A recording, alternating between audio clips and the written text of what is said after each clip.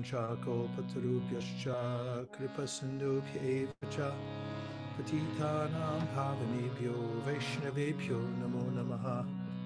I offer my respectful obeisances unto all the Vaishnav devotees of the Lord. They are just like desired trees who can fulfill the desires of everyone, and they are full of compassion for the fallen conditioned souls. And now we're going to have a look at the Bhagavad Gita chapter 13, right where we left off last week. And we'll be discussing text number 23. Upadrashtanumanta cha partha bhukta maheshwara paramatmeti chapyukto dehesmin purushapara. Upadrashta, overseer. Anumanta, permitter. Cha, also. Bharata, master. Bhokta, supreme enjoyer. Maha Ishvara, the supreme lord. Parama Atma, the super soul. Iti, also. Cha, and.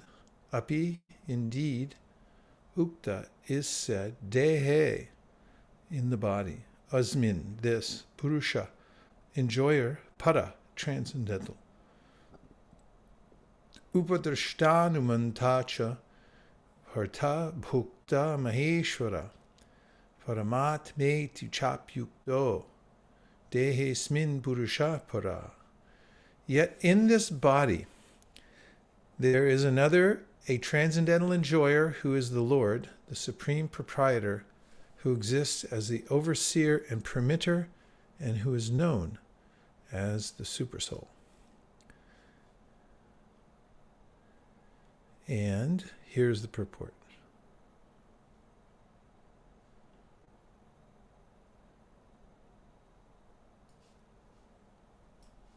It is stated here that the Supersoul, who is always with the individual soul, is the representation of the Supreme Lord. He is not an ordinary living entity, because the monist philosophers take the knower of the body to be one. They think that there is no difference between the supersoul and the individual soul. To clarify this, the Lord says that he is represented as the Paramatma in every body. He is different from the individual soul. He is para, transcendental. The individual soul enjoys the activities of a particular field, but the supersoul is present not as finite enjoyer, nor as one taking part in bodily activities, but as the witness, overseer, permitter, and supreme enjoyer. His name is Paramatma, not Atma, and he is transcendental. It is distinctly clear that the Atma and Paramatma are different. The supersoul, the Paramatma, has legs and hands everywhere, but the individual soul does not. And because the Paramatma is the Supreme Lord, he is present within to sanction the individual soul's desiring material enjoyment. Without the sanction of the Supreme Soul, the individual soul cannot do anything. The individual is bhukta, or the sustained, and the Lord is bhokta, or the maintainer. There are innumerable living entities, and he is staying in them as a friend. The fact is that every individual living entity is eternally part and parcel of the Supreme Lord. And both of them are very intimately related as friends. But the living entity has the tendency to reject the sanction of the Supreme Lord and act independently in an attempt to dominate nature. And because he has this tendency, he is called the marginal energy of the Supreme Lord. The living entity can be situated either in the material energy or in the spiritual energy. As long as he is conditioned by the material energy, the Supreme Lord as his friend, the Supersoul, stays with him just to get him to return to the spiritual energy.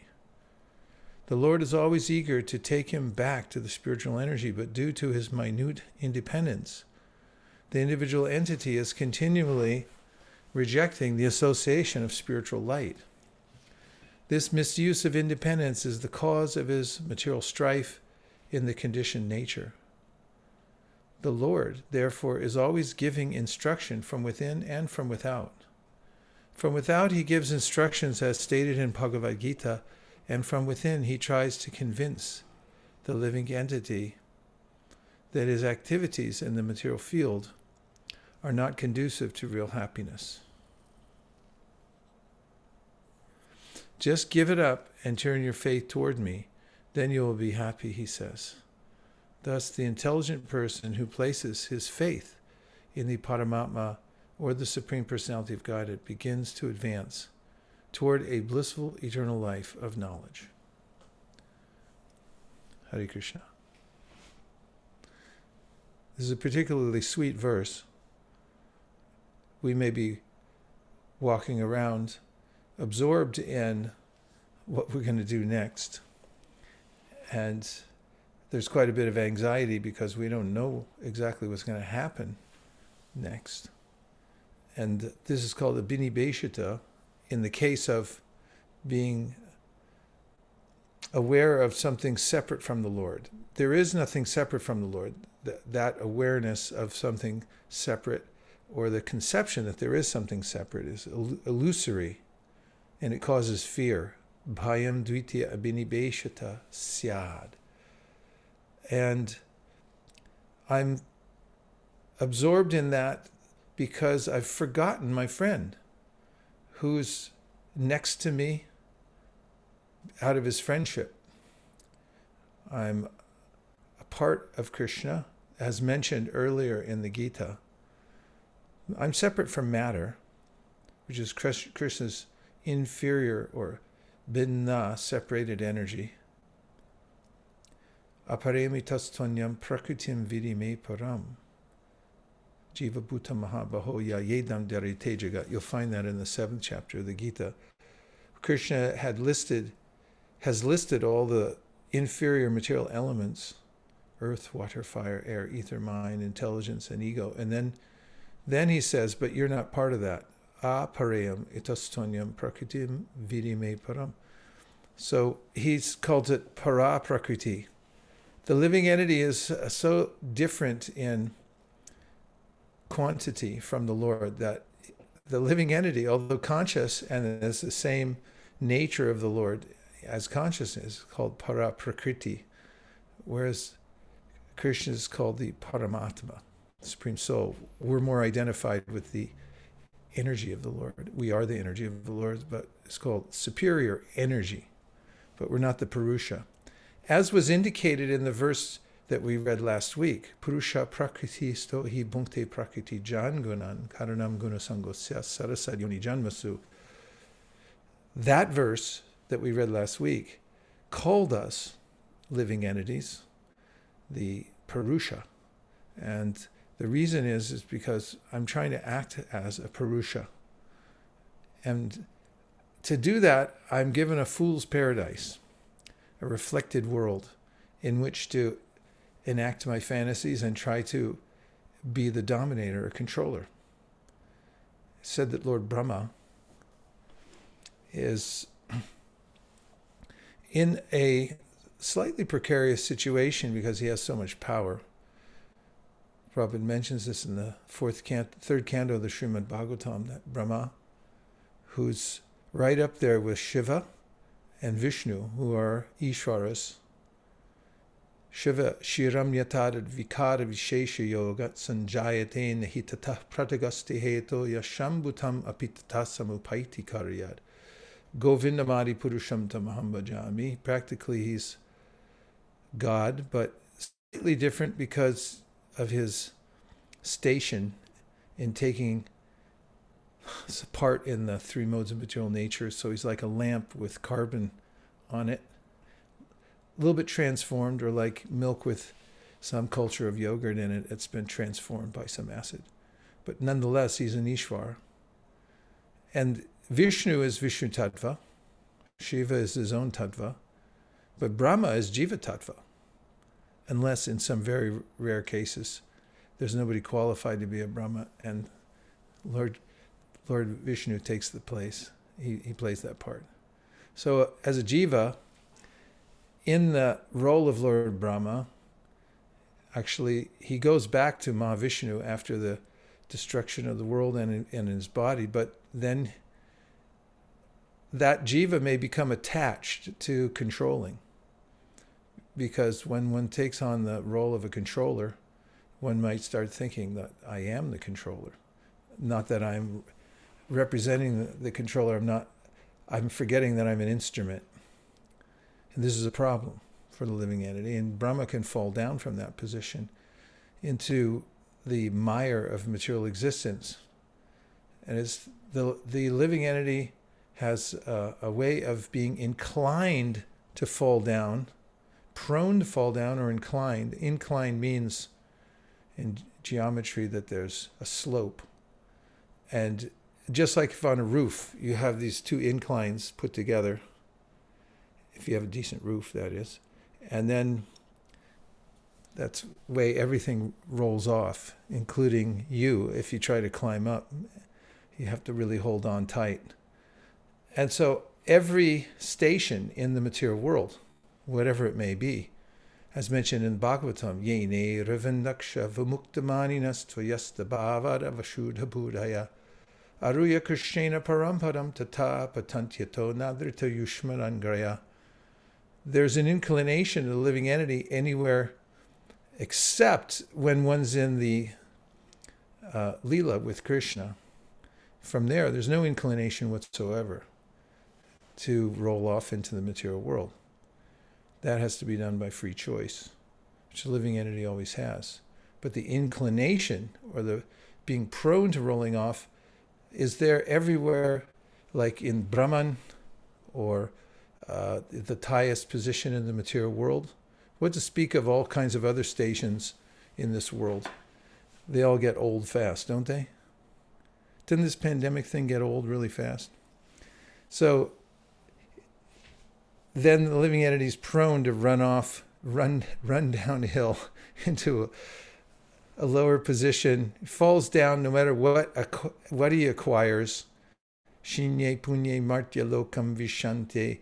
Krishna says even if you take the path of karma, you go up to the heavenly planets, you're inclined to fall back down again. And whatever position of liberation you think you've attained, if it doesn't include entering into your relationship with Krishna, then you fall back down again into the material world.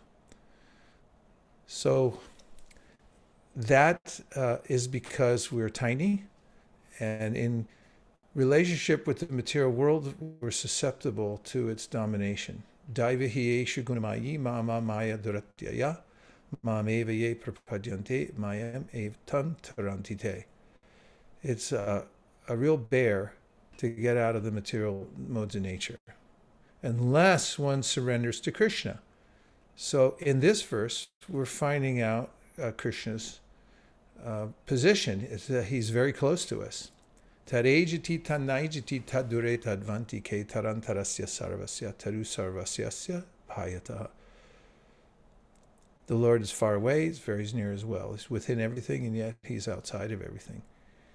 And as I began, we may be walking around thinking of the material energy and my aspirations to rearrange it so that I can be comfortable, which is my preoccupation, birth after birth. A beaver, you put them in your house. If you make a beaver your pet and bring it in a house, it's going to start pulling your pillows off the couch and trying to build a dam somewhere in your house. They can't help it. I've seen it. Beavers don't make great pets. They'll tear your house up. Don't do it.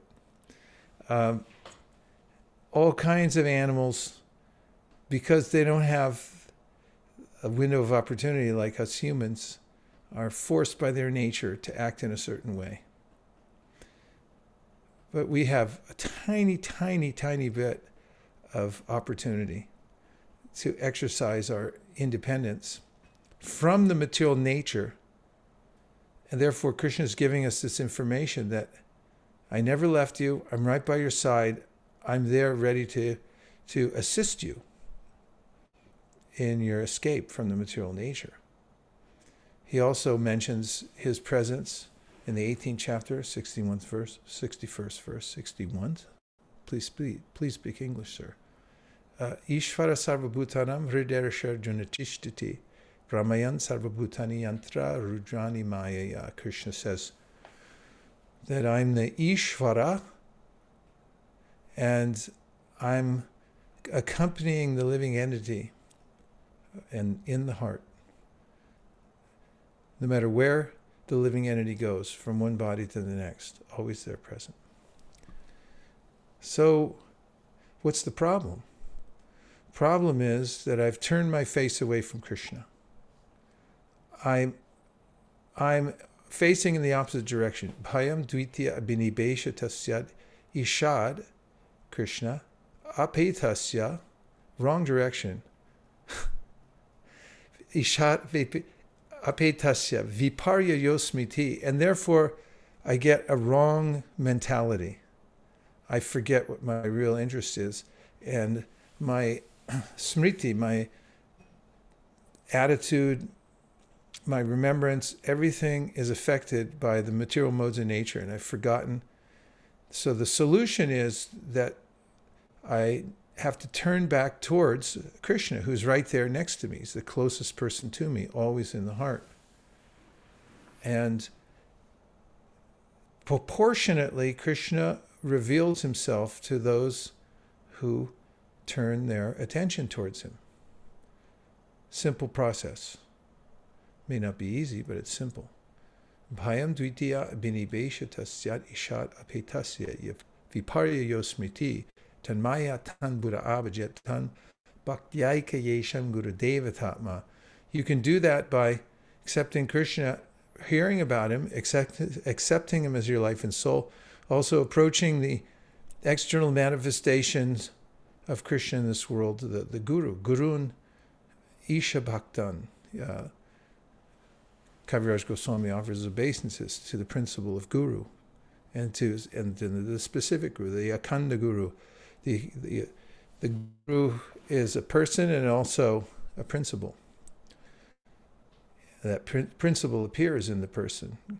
And Uddhava says, Naivo payancha patitin gavayastavesha brahma yushapi kritam ridha mudasmaranta yontar bahis tanubritam ashubhan vadunban. That I'm so grateful to you, Krishna, because you appear not only as the Paramatma, right next to me, Acharya Chaitya Vapusha, Swagatim Vyanakti, and also you appear as the Acharya to show me your path. The Acharya has to show Krishna's path, can't show some other path, otherwise it's not an Acharya. The Acharya is a representative of Krishna who speaks Bhagavad Gita as it is. And just said, this is who Krishna is, this is who you are, that's your position. And from that, we can awaken to our relationship. That's the most important thing we have, is our relationship with Krishna, who is within our heart. So then Krishna says in the Bhagavad Gita, Ye yata mam prapadyante tamstataiva bhajamyaham. Mama vartmanavartante manusya partasarvasha.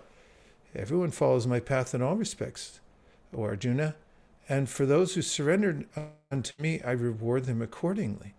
So Prabhupada mentioned that in the purport, that it's in our interest to surrender to Krishna. And then we become aware of Krishna, and we enter into the process of buddhi yoga, of following Krishna's instruction from within and without. From that, he reveals himself in ever-increasing degree. Like, Atashi Krishna Nabadi Nabaved Grayamindriye Sevamukihi Jivado Swayameva Sprutyada. If you serve Krishna with your tongue, then he'll be pleased to present himself before you. So Krishna's there, he's in the heart, and now his characteristics are being mentioned in the verse. He's Bhokta, Upadrashta, he's the overseer. So he's overseeing all our activities, not just in this life, but in every single life. He knows where we've been, he knows what we've been up to, and he's aware of our desires completely. And he's the only one that's fulfilling them ultimately. And even as this whole material nature is wound up, it has a ending point, and it goes back into Mahavishnu in its unmanifest. It becomes unmanifest. And all the forms that we see here, all the trees and animals and the metals in the cars and the buildings and the names of people on their desks, all that stuff, it becomes again neutralized, and it stays inside Mahavishnu along with the living entities who are in susupti or deep sleep. But then when Mahavishnu breathes out again, Yashaika Nishvasita Kalamatavalamya Jivanti Loma Vilajaja Gadandanata Vishnur Mahansa Ihayasya Kala Vishesho Govindamadi Purusham Tamaham Bhajami. Then the living entities, come right back out of Mahavishnu with his exhalation. And at that time, Asau Gunamayera Bhavera Bhuta Sukshmendriyatma Visa Nirmiteshu Nirvishto Bhunte Bhuteshu Tadgunan. Then Krishna reminds us, this is what you wanted to be last time. You wanted to be a barber, and you were going to beauty school, so take it up again. Of whatever the desire of the living entity was, it's perfectly recorded. So the Krishna consciousness process, bhakti yoga, means to change our desire and remember Krishna and remember our relationship with Krishna. And as we do, then rather than being focused on our desires and our manipulation of the material world to try to get something out of it for us, we become focused on how to serve Krishna. And from that, we actually start to understand more about Krishna because he reveals himself. Teisham satata yuktanam bhajatam pritipurkam danami buddhiyogam tam yenam amupayantite. As the living entity develops this sentiment of love towards Krishna, I'm going to serve Krishna rather than my own interests. Actually, our own interest is serving Krishna, but I've mixed that up. So devotional service means to become rectified of that misconception. And then Krishna reveals himself to his devotees. I saw a sweet name of Krishna today. I wrote it down in my little book. And his name is Gopavasi. He who resides in secret. Gopavasi. The other name is Guptavasi. He's a Guptavasi. He remains hidden unless he wants to show himself. Nayamatma pravachanena labyo na medaya na bahuna shutena. He doesn't reveal himself just because you've got a fancy dhoti or because you sing nicely or you can give a really nice lecture or anything like that, or if you're highly learned. But if he wants to, because he feels that you're sincere and that you're trying to love him, then he starts to reveal himself in different ways. So let me tell you where I got the name Goptavasi. I was reading in the Chaitanya Bhagavat, and there's a story about how, of course, I'll go back a little earlier. When Chaitanya Mahaprabhu appeared in the world, he's Krishna himself, and he came for various reasons. Krishna is the Supreme Personality of Godhead. He has his own reasons for everything he does. It's his own pleasure. And that is the reason, to increase his own pleasure. He's the supreme enjoyer. And so he comes to this world for several reasons, but the main reason is to experience for himself the love that his chief devotee in the spiritual world, Radharani, has for him. Because it's not that she's just enjoying a little bit, but she enjoys 10 million times more than he does. So he said, that's not right. I'm the supreme enjoyer, so I'm going to take the position of Radharani and I'll come to this world. But Chaitanya Mahaprabhu, the most recent avatar of Krishna, came to the world on a schedule that is usually filled by what's called the Yuga avatar. In every Yuga, There's time periods during which Krishna, God, appears in the world specifically to give humans a method so that they can go back to Godhead. They can go back home. So that was the time for the Yuga avatar to appear. So Krishna took that opportunity to come to the Earth planet to distribute that Yuga Dharma and fulfill his own purposes. So when Krishna comes in various forms, he doesn't always reveal himself immediately. So in the same way, when Chaitanya Mahaprabhu came, he covered himself. He's called the Channa avatar anyway, because he's acting as a devotee. He doesn't want to show overtly that he's the Supreme Personality of Godhead. There are various reasons for that we can go into later. So when Chaitanya Mahaprabhu was a child, his name was Nimai Pandit. He's the most attractive. When people see him walking through town, they can't help but stop their cars, get out and look and say, who was that? If they're walking down the street looking at their cell phones, they would stop looking at their cell phones and they would look up and they would say, there's Nimai Pandit. Did Cupid just manifest in this form? I mean, you can imagine how beautiful the form of God is. When he comes, every aspect of his body is irresistible. But then if you add to his opulence that he was the most learned person. When he was a child and he went to school, he learned everything within a couple days. Don't you love kids like that? They just look at it, they go, yeah, I got it. And then they have it better than their teacher.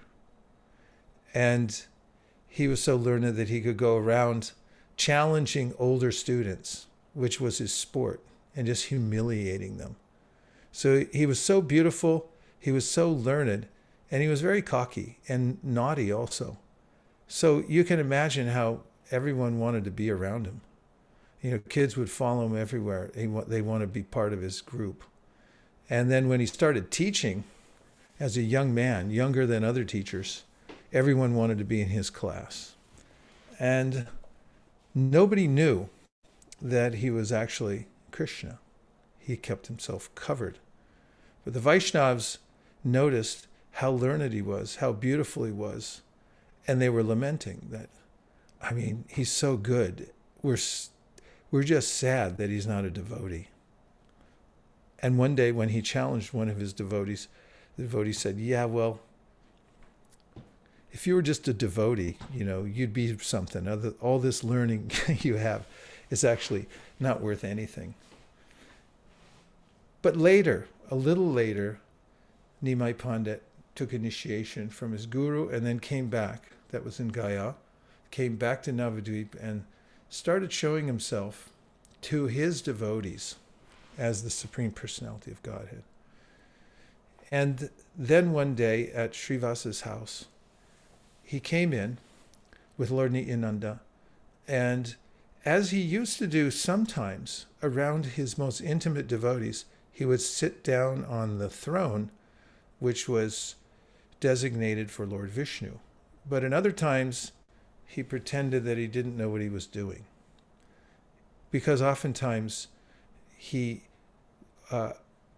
in his Leela, pretended to be, or was, disoriented to the world because he was internally looking for Krishna and absorbed in love for Krishna.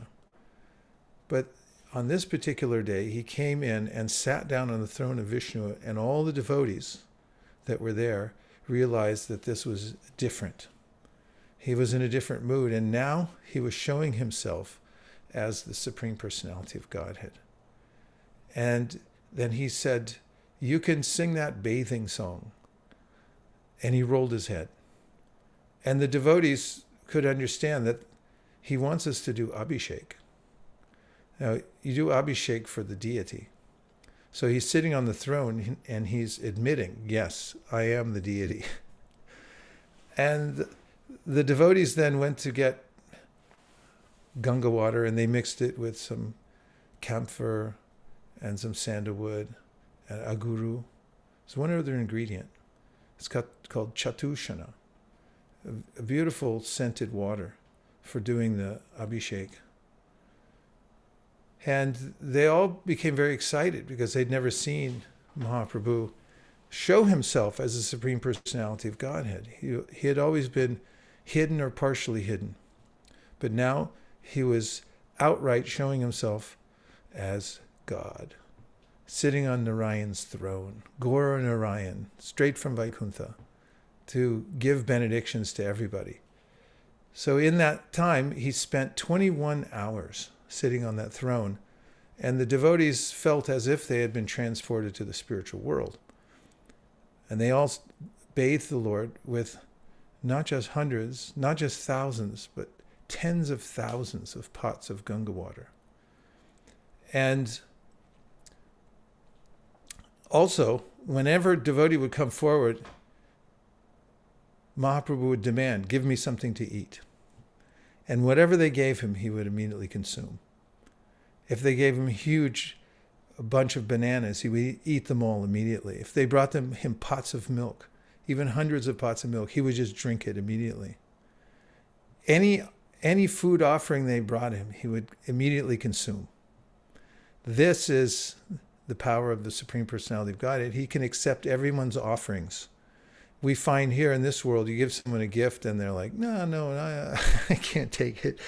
It's hard for people to give and take in this world. But Krishna can take everything. He can take the whole universe and he can consume it. That's why he's good for us, in a relationship, because we're givers. And he's the only one who can completely take and knows what to do with it. Other people, they get all confused. Our relationships get all messed up. You give, it's like, now I don't know what my relationship is like. Krishna is just straightforward. Bhoktaram jagatapasam, sarvaloka maheshwaram, suryaram sarvabhutanam, gyatvamam shantam richit. Don't you love when people are straightforward? He just says, I'm the enjoyer. You give me anything, any amount of food, all your money, whatever you want, and it's good for you. That's what we need. We need straightforwardness and somebody who can actually digest it all. So Krishna can take that. So Mahaprabhu was showing that feature, Bhoktaram jagatapasam. And all the food, everything was coming. He was just taking it, taking all the worship straightforwardly, right on the altar, with the tens of thousands of pots of Ganga water they were pouring on his head. And they were singing Purusha Sukta, prayers. And then Chaitanya Mahaprabhu started to call his various devotees. He knows who's a devotee. For instance, even in the bathing pastime, he saw the maidservant of Srivas Pandit, normally very reticent figure in the household. Servants generally don't come forward. When there's an assemblage, they don't come forward and push into the group and say, hey, can I listen in too? They always stay at the back. They're outside, maybe come in just to help out. But in this case, Mahaprabhu saw Duki, the maidservant, on the periphery, and he knew her surface. He noticed it right away, and he said, Duki? He asked her name. Srivas told, and then he said, your name is Suki. Change your name. That's a big deal to get a name from Chaitanya Mahaprabhu. But he notices. And then he started calling devotees from all over Navadvip. He called his devotee Gangadas. And Gangadas came in. You can imagine when the devotees who weren't in on the early part of this pastime, they walk into Srivas's house, and there's Mahaprabhu surrounded with prayers, and everyone's offering. No one's seen that before to this extent. So Gangadas came in, and Mahaprabhu said, Gangadas, do you remember the time? You were running away from the Muslim king with your family. You were being pursued. You got to the bank of the Ganga. And there at the bank of the Ganga, it was nighttime. The boatmen had all gone home. And just behind you, by about a half a mile, there were people coming after you. They were going to molest you and your family, right in front of your eyes, right there in the town, in the middle of the night. What a horrible feeling. And there appeared on the Ganga at that time, just before he thought of throwing his whole family in the Ganga and drowning rather than being molested, a boatman showed up out of nowhere. And he said, "Sir, I give you my heart and soul. I surrender my life to you. Please take me across this river." And the boatman said, "Please get in." And Mahaprabhu said to Ganga, "Do you remember? You gave me a couple of rupees and you surrendered your life to me to take you across the river? That was me. I was the boatman who showed up at that time." And Gangadas, hearing this from the lips of Mahaprabhu, sitting there in this throne of Vishnu, with all the devotees around him offering prayers, he fell to the ground weeping. I mean, when we actually understand that Krishna knows us, we no longer have to play this role, faking everybody out, that I'm okay. And everyone say, "How are you doing?" It's like, "I'm all right." It's like, I'm not really all right. I'm totally messed up. I'm so messed up. I don't even know who I am. I'm going to die. I don't know where I'm going. I don't know where I came from. I don't know how to negotiate this material energy. Daivahiyesha gunamayi mama maya duratyaya. It's so hard, Krishna says. Just surrender unto me. And for those devotees who do, they hear that message and they say, "Okay, yeah, Krishna, I just surrender." Then Krishna, he said to Ganga, he said, "I took you across the Ganga and to the spiritual world." And one by one, the devotees came in, and he knew their intimate pasts. He knew all about what happened to them at various times and revealed that I was there. I was there. I was the one who helped you. And so, to the degree that we understand Krishna's presence and we act in a way to please him, to that degree we become happy and advanced. Here in the Srimad Bhagavatam, 4th canto, it's 4:28-64. Let's just look at that. It's a very moving verse, and it matches the topic we're on today about the Lord and the heart and the way that he's always there for us. Evam sa manaso hangso hangsena pratibodhita sustas tad vyabhicharena nishtam apa punasmritim. In this way, both swans live together in the heart. When the one swan is instructed by the other, he is situated in his constitutional position. This means he regains his original Krishna consciousness, which was lost because of his material attraction. Purport, here it is clearly stated, Hangso, Hangsena Prabodhita. The individual soul, and the supersoul are both compared to swans, Hangsa, because they are white or uncontaminated. One swan, however, is superior and is the instructor of the other. When the inferior swan is separated from the other swan, he is attracted to material enjoyment. This is the cause of his fall down. When he hears the instructions of the other swan, he understands his real position and is again revived to his original consciousness. The Supreme Personality of Godhead, Krishna, comes down, avatar, to deliver his devotees and kill the demons. He also gives his sublime instructions in the form of Bhagavad Gita. The individual soul has to understand his position by the grace of the Lord and the spiritual master, because the text of Bhagavad Gita cannot be understood simply by academic qualifications. One has to learn Bhagavad Gita from a realized soul. Tadvidi pranipatina pariprashnena sevaya upadakshantiti jnanam jnaninas tattvadarshinaha. Just try to learn the truth by approaching a spiritual master, inquire from him submissively, and render service unto him. The self-realized soul can impart knowledge unto you because he has seen the truth. Thus, one has to select a bona fide spiritual master and become enlightened in his original consciousness. In this way, the individual soul can understand that he is always subordinate to the supersoul. As soon as he declines to remain subordinate and tries to become an enjoyer, he begins his material conditioning. When he abandons the spirit of being an individual owner and enjoyer, he becomes situated in his liberated state. The word sosta, meaning situated in one's original position, is very significant in this verse. When one gives up his unwanted attitude of superiority, he becomes situated in his original position.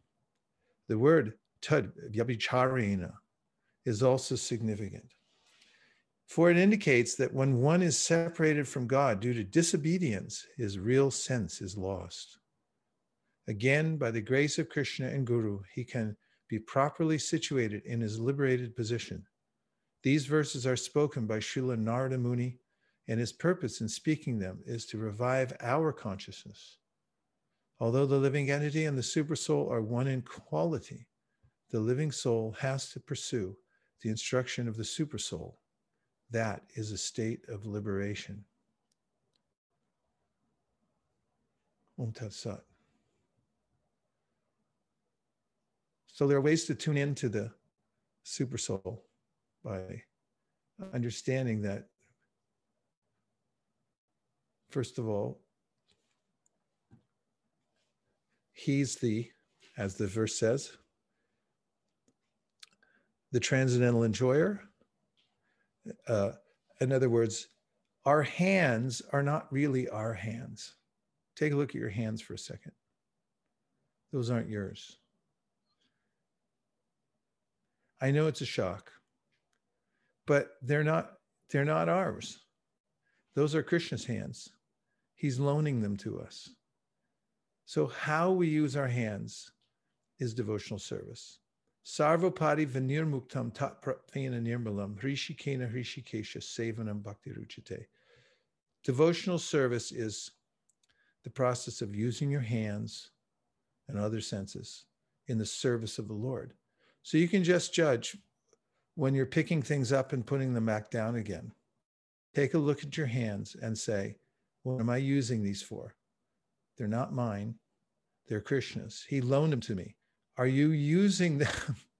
Am I using them to serve Krishna or for something else? If you're using them to serve Krishna, then they'll become purified. You'll become purified and your relationship will reawaken. That's devotional service. It's simple. Misuse of these valuable hands that have been given to me for something else, for my own enjoyment, is the cause of becoming more entangled in the material world.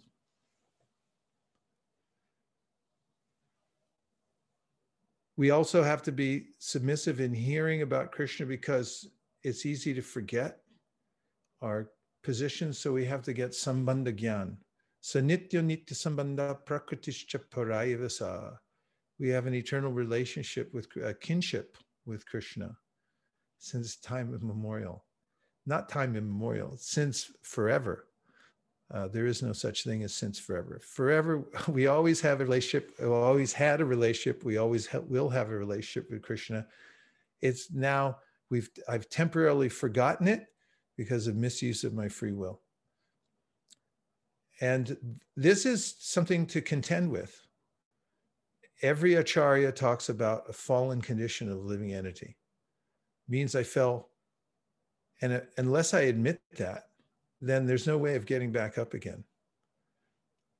And it's sweet surrender to just admit that I'm a fallen soul and that I need help. And then give up my own investment in trying to be the center, to give up my endeavor to be the center. And that can enter even into spiritual life. And in my spiritual practice, then I think, now let me be the center of all this.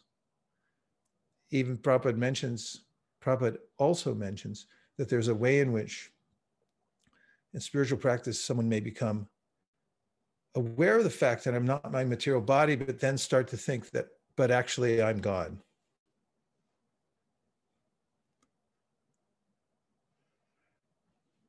then this is the last snare of Maya.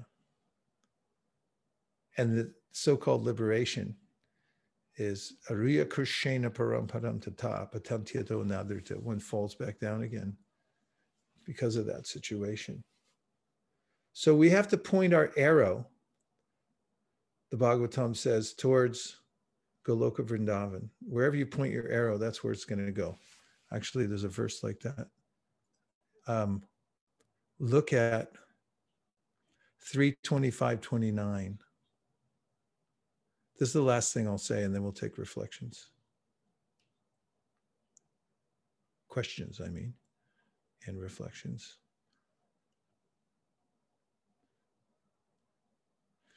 The mystic yoga system, as you have explained, aims at the Supreme Personality of Godhead and is meant for completely ending material existence. Is everyone okay? Keep going?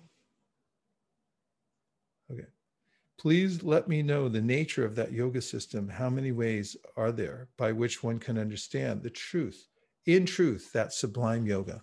Purport, there are different kinds of mystic yoga systems aiming for different phases of the absolute truth. The Jnana Yoga system aims at the impersonal Brahman effulgence.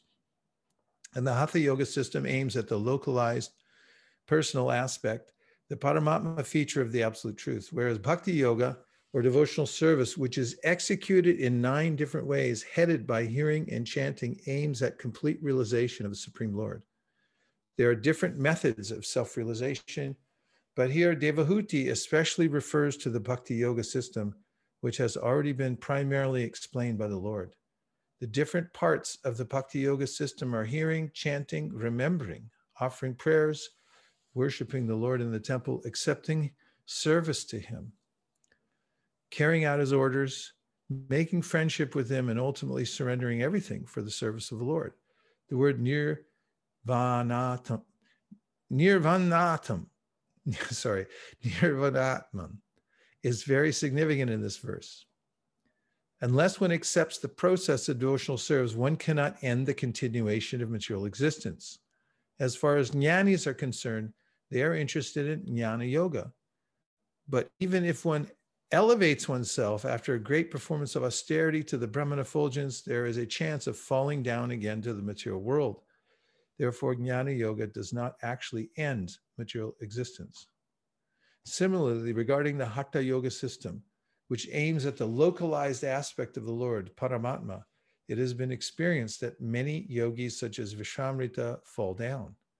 But Bhakti yogis, once approaching the Supreme Personality of Godhead, never come back to this material world, as is confirmed in Bhagavad Gita.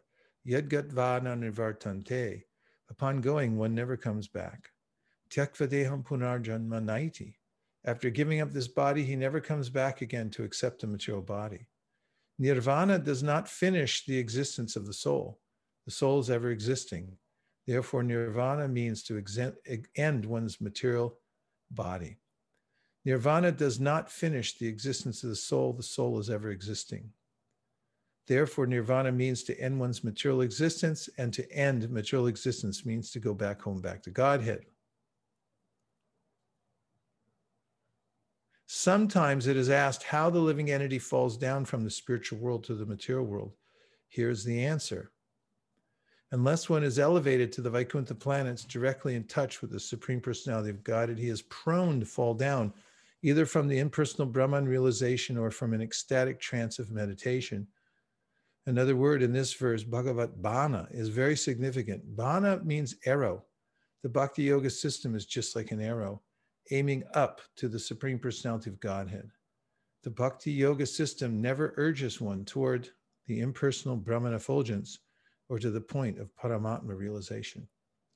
This Bana, or arrow, is so sharp and swift that it goes directly to the Supreme Personality of Godhead, penetrating the regions of impersonal Brahman and localized Paramatma. And we have Deva Vrata Prabhu to lead us off.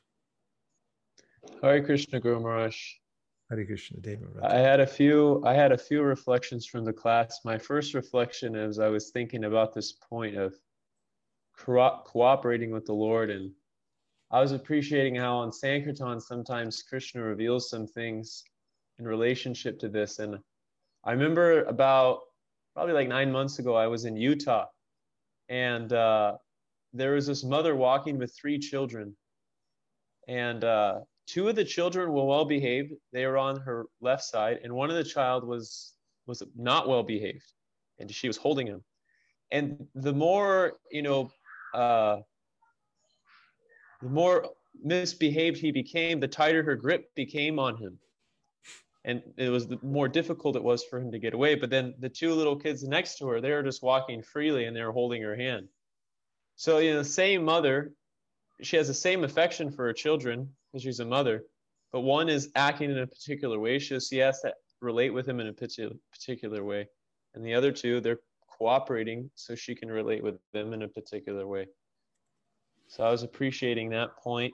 And then my other reflection was how in Brihad Bhagavatamrita, how Gopakumar, he didn't really know where he was going, but he was given a system of sadhana that knew where it was going. And so I was just appreciating how you always mention the verse Mahat Kritena, and how, Prabhupada and the previous acharyas, they have a process and they know where we're going. And sometimes we may not necessarily know completely where it is we're going, but through the principle of Sri Guru, and then the principle of Sri Guru manifesting himself through the person Guru, that goal becomes clearer and clearer over time, even if we don't necessarily know where we're going to begin with.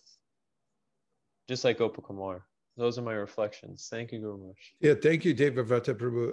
I like your reflections. Partly, it gives this principle of Buddha yoga. When one is hearing and chanting and moving about the world, then one starts to see before one's eyes everything as an instruction from Krishna, everything. And so there's a way in which seeing the mother with the child is like, oh yeah, that's my relationship with Krishna. And one sees, water running. One hears, oh yeah, that's like a sadhu. It's purifying my existence, and also sounds very nice too. And this is Buddha yoga, and this is what comes from this. And the verse, Twayambujaksha kila sattvadamni samadhina veshita cheta saike, what pada potena mahakritena kurvanti govatsa vabhabdim, that you referred to, is from the 10th canto, as you know well. I'm just reciting it. That the demigods praying to Krishna within the womb say that the perfection of life is being in full concentration on you, Krishna. Twayam bujaksha kila satvadami. You're the Dham. You're the source of all spiritual knowledge, auspiciousness. Twayam bujaksha akila satvadamni. Everything, you're focused in that direction. Samadhina, in samadhi, samadhina veshita cheta saike, with one pointed cheta, your consciousness, cheta saike, eka, the eka cheta, one position. And then he says that Twayam bujaksha kila satvadamni samadhina veshita cheta saike, twat pada potena mahatkritena. You can get, as you said, the protection from the material nature, from the Mahat, from the great souls, Mahat Kritena. And you watch their activities and take their instructions, and it's like boarding a boat. Govatsa, kurvanti govatsa padam vabhabdin. And then you can step over the material world very easily, the way you step over the hoofprint of a calf. Thank you very much. Okay, there's some on the board here.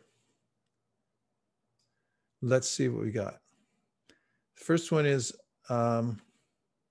because Maya is a hurdle blocking my way to go to Krishna, she is strong and distracting me continuously. The why Krishna, why is Krishna, the why Krishna being powerful, taking away Maya's influence from my path so I can go home, so that I can reach my true home to Krishna. She is strong and distracting me continuously. Maybe the question wasn't written properly. Oh, why did Krishna allow me to? I don't understand the question. You can retype it because there's a mistake in it. Distracting me continuously, the why Krishna being powerful, taking away Maya's influence. Try to rewrite that, please, whoever wrote it. The next question, the mind has the functions of thinking, feeling, and willing. So the desires a living entity has, are they originated from the mind or from the soul, the living entity? Nothing comes from the mind. It's like a stained glass window. You have to shine a light into it for it to come to life. So the mind doesn't have desires. The soul does. And there's a process described in the 11th canto of the Srimad Bhagavatam through which the various desires of the living entity, which percolate up through the various energy centers, the chakras in the body, come up higher and higher until they manifest in the speech of the living entity. And then we create through our speech. But it's coming from the soul. The soul is who desires. There's no desire in the material body. Take the soul out, and the body doesn't care if you kick it around. Prabhupada said, after the soul leaves the body, you can kick on its face, and they won't protest. Nobody minds. So it's not from the body. Then comes the next question. Could you please elaborate on Guru is a person as well as a principle? Yes. So the principle is that there's a Guru Tattva. The source of that is, or the manifester of that Tattva is Lord Nityananda. And the principle is that he manifests is that in order to approach Krishna, one has to reform oneself by receiving the instruction of the Guru and also engaging in service. And whoever is empowered by Lord Nityananda to perform that service of Guru is also can be a person, just like your post person that comes and delivers a letter. You may notice that he or she drives in a U.S. postal truck and wears a U.S. postal uniform. And you might even recognize the person. I know where you live. But because the person is employed by the government and is delivering the mail, the person's a federal employee and therefore has a specific, is an empowered person in that service. So a guru is a person who carries the principle of Guru Tattva, which comes from Lord Nityananda. We require cultivation. Lord Balaram is the cultivator. He enters within the womb of Devaki before Krishna comes there. After the Shadgarbha Asuras are there, he comes in. And he's always paving the way for the living entity to come back to Krishna. So the guru is following that principle, following Lord Nityananda. And so both person and it's individual. You can't just say, well, it's a principle. I'll just read it in a book. You also have to have a relationship. So an example or an analogy that can be helpful in that way is about telescopes.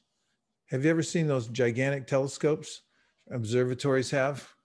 You have to go up inside on the staircase and look through it. The actual lens, final lens of the telescope is enormous. It's as big as a car. But the end you look in is tiny. It's like this big. It fits your eye. But if you get up there on the ladder and then you say, no, show me the big end, you won't see anything.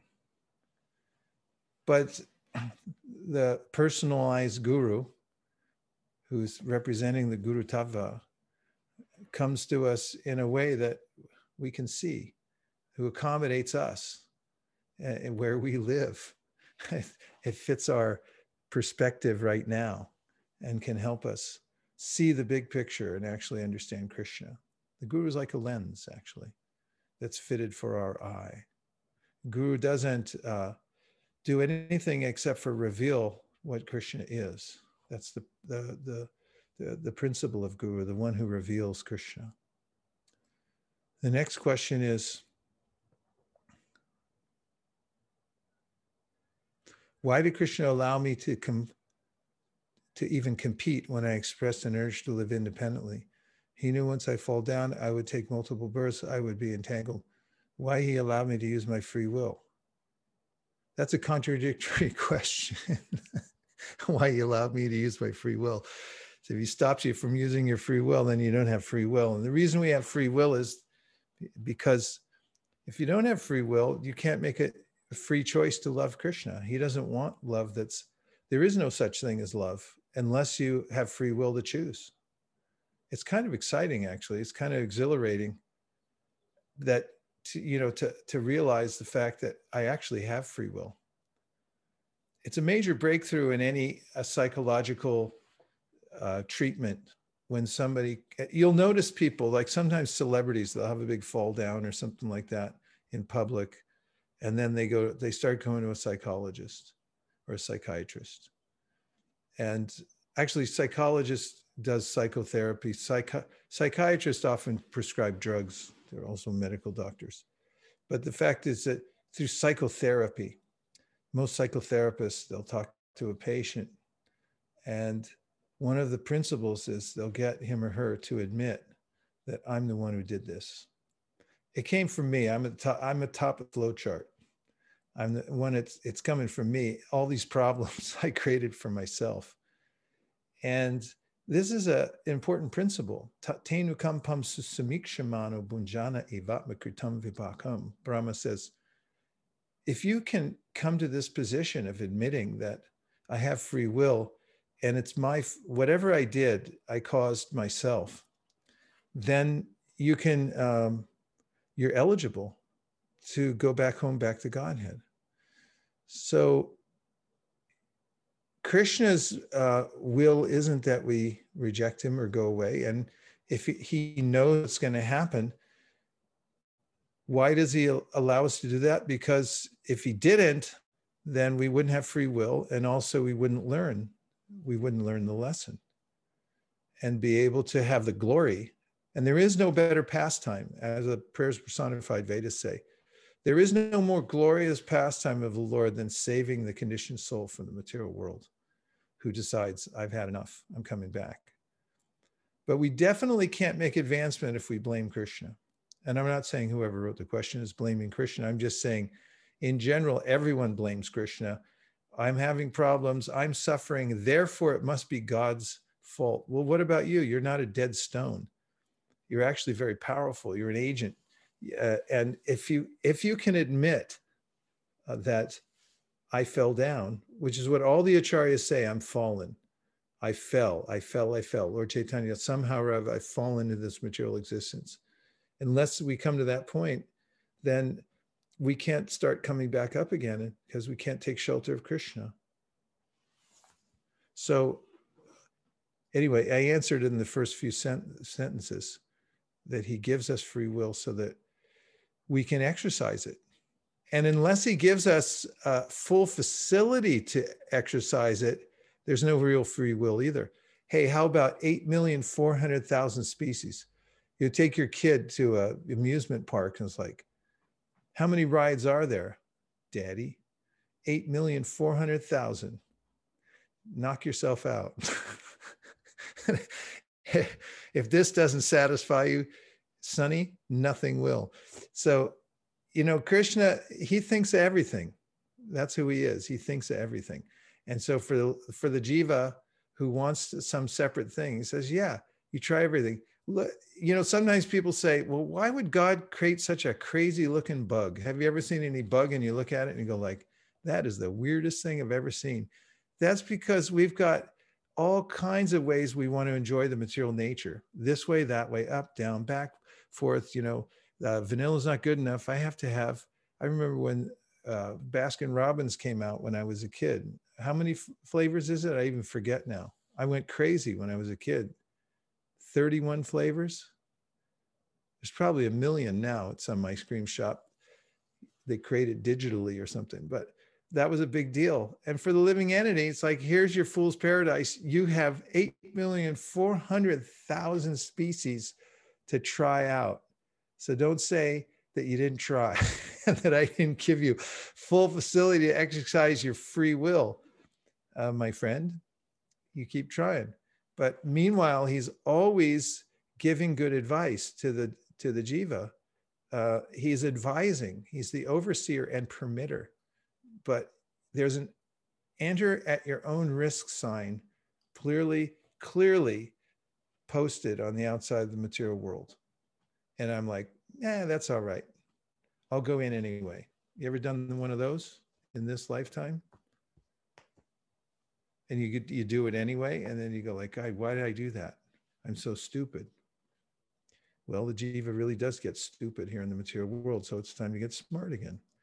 All right. Next one is Lord Chaitanya had multiple purpose for incarnating, conspicuously an internal reason. Other incarnations like Lord Nrsimhadev descended for specific purpose, events that are more obvious. Question, is there a design method as to when an internal purpose occurs? Example, when Supreme Personality of Godhead Krishna incarnates versus when a different Vishnu Tattva, non-Supreme Personality of Godhead incarnates. Well, even when Nrsimhadev comes, he's actually coming for his own enjoyment. And at the same time to kill the demon Hiranyakashipu and to exalt his pure devotee, Prahlad Maharaj. There are many more reasons, but those are three right there. It's not that, and Prahlad says this in his prayers to Lord Nrsimhadev. He says, you come, all your incarnations are meant for the ultimate good of human society, for all living entities, actually. And so Krishna has his multiple reasons, and he accomplishes multiple tasks all at the same time when he comes. We could go down the list of each one of them and the ways that they do that to teach something to human society. And also there at core, there's always his own personal enjoyment. And yes, there is mention in Shastra, obviously, like with the Chaitanya Charitamrita, why Chaitanya Mahaprabhu comes. That's why it's called revealed scriptures, because we have some insight into the mood of the Supreme Personality of Godhead, which is kind of amazing, but it's revealed to us through his devotees who actually know his mood. Okay, then we have, how can we become better at distinguishing between the illusory whisperings of our mind and the counsel of Paramatma? By reading Bhagavad Gita. That's the best way, because as Prabhupada writes in the second canto of the Bhagavatam, in a purport, he said the Bhagavad Gita is the Vedic intelligence. It's such a perfect book. It's God's intelligence, and he speaks it so we can listen to it again and again. And if you read Bhagavad Gita every single day, read the whole thing, 700 verses. Tell your boss you can't come in until you're done. Tell your boss, I'll be a better employee if you give me time to read whole Bhagavad Gita every day. Then I'll come in.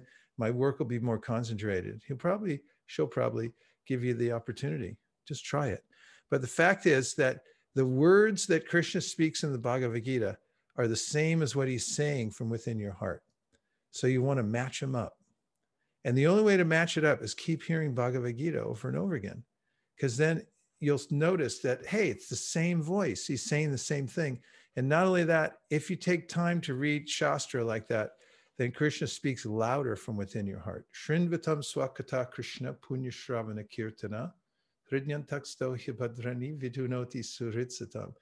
Actually, it may not be that he's speaking louder, but that he's removing any of the other clutter that's there that prevents you from hearing what he's saying. But Bhagavad Gita is the answer. That's a fact. Hear Bhagavad Gita and every other book too, like Bhagavatam, but especially you have to hear Gita every day. And then, because Maya is a hurdle blocking my way to go to Krishna, she is strong and distracting me continuously. Then why Krishna, being powerful, is not taking away Maya's influence from my path so I can go back to Godhead? Well, he is.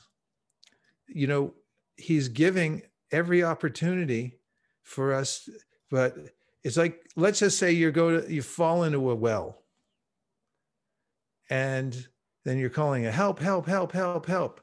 And then somebody lowers a rope, and you say, the person on top's going like, grab on. And he's like, yeah, well, help me grab on. You, at some point, you have to grab on and take what Krishna is handing us. As we're not dead stones. It's not that you're just like, oh, Krishna, take me out of here. And that you also have to do something. When Krishna instructed Arjuna at Kurukshetra, he actually required him to go out and fight the battle in service. And Prabhupada says, he didn't tell him, you sit down on your chariot and smoke ganja, and I'll fight for you. And then I'm almost done with the questions. 2 Bhagavad Gita verses talk about meditating in the self and not meditating on super self, soul, next to self. Please help me defend the contradiction with the supreme super soul being separate from the soul. Example, Bhagavad Gita 13:25, Jnanena, by meditation, Atmani, within the self, and Bhagavad Gita 15:11, Pashyanti, Jnana Chakshusa. Well, it's all in the verses. You just require a Vaishnava commentary to understand which Atma is being spoken of. Those, as Prabhupada would say, with a poor fund of knowledge or have a bad intention, try to equate the two and say, I was talking about the Atma, or the yourself, meditating on yourself. But in the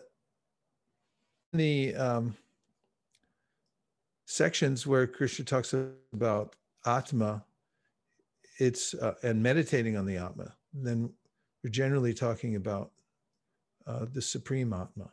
But if you want, let's take a quick look at the verse. Look at 13:25. Is everyone okay? This is the last one. I know it's late.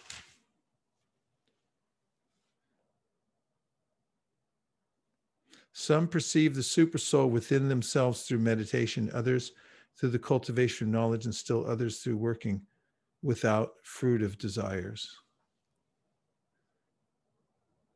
No issue here. As it's rendered, some perceive the super soul, Jnanena Atmani, within the self. The Sanskrit part. Okay. So by meditating on the self, then you see Atmanam. So if you're already meditating on the self, then it wouldn't have been separately. You know, as Prabhupada writes in the Nectar Devotion, seeing Krishna means seeing yourself too. Just like when you see the sun in the morning, as the sun rises, you're also seeing yourself. You're seeing yourself simultaneously because it's revealing yourself. We are part and parcel of Krishna. Mamai Vamsha Jiva Loke Jiva Bhuta Sanatana. So we hear these indications, all through Upanishadic indications too, are talking about the self. What is the verse I'm thinking of from the Sri Ishopanishad? Srivatsa? What verse do I have in my mind right now, please? Sorry, Marsh, can you repeat the content of the verse? The self, describing the self and the super self. Like unto the sun, as am I. How's that verse start? For 20 points. For 20 points and the game. It's push. I think it's Pushan Ekarshe Yamasya. Pushan Ekarshe. Okay, Avani got 20 points. and the game. Pushani karshe yama surya prajapatya vyuharashmin samuha tejo yate rupam kalyanatamam tate pushami yosava sao purusha soamasmi. Translation, please. Just read it.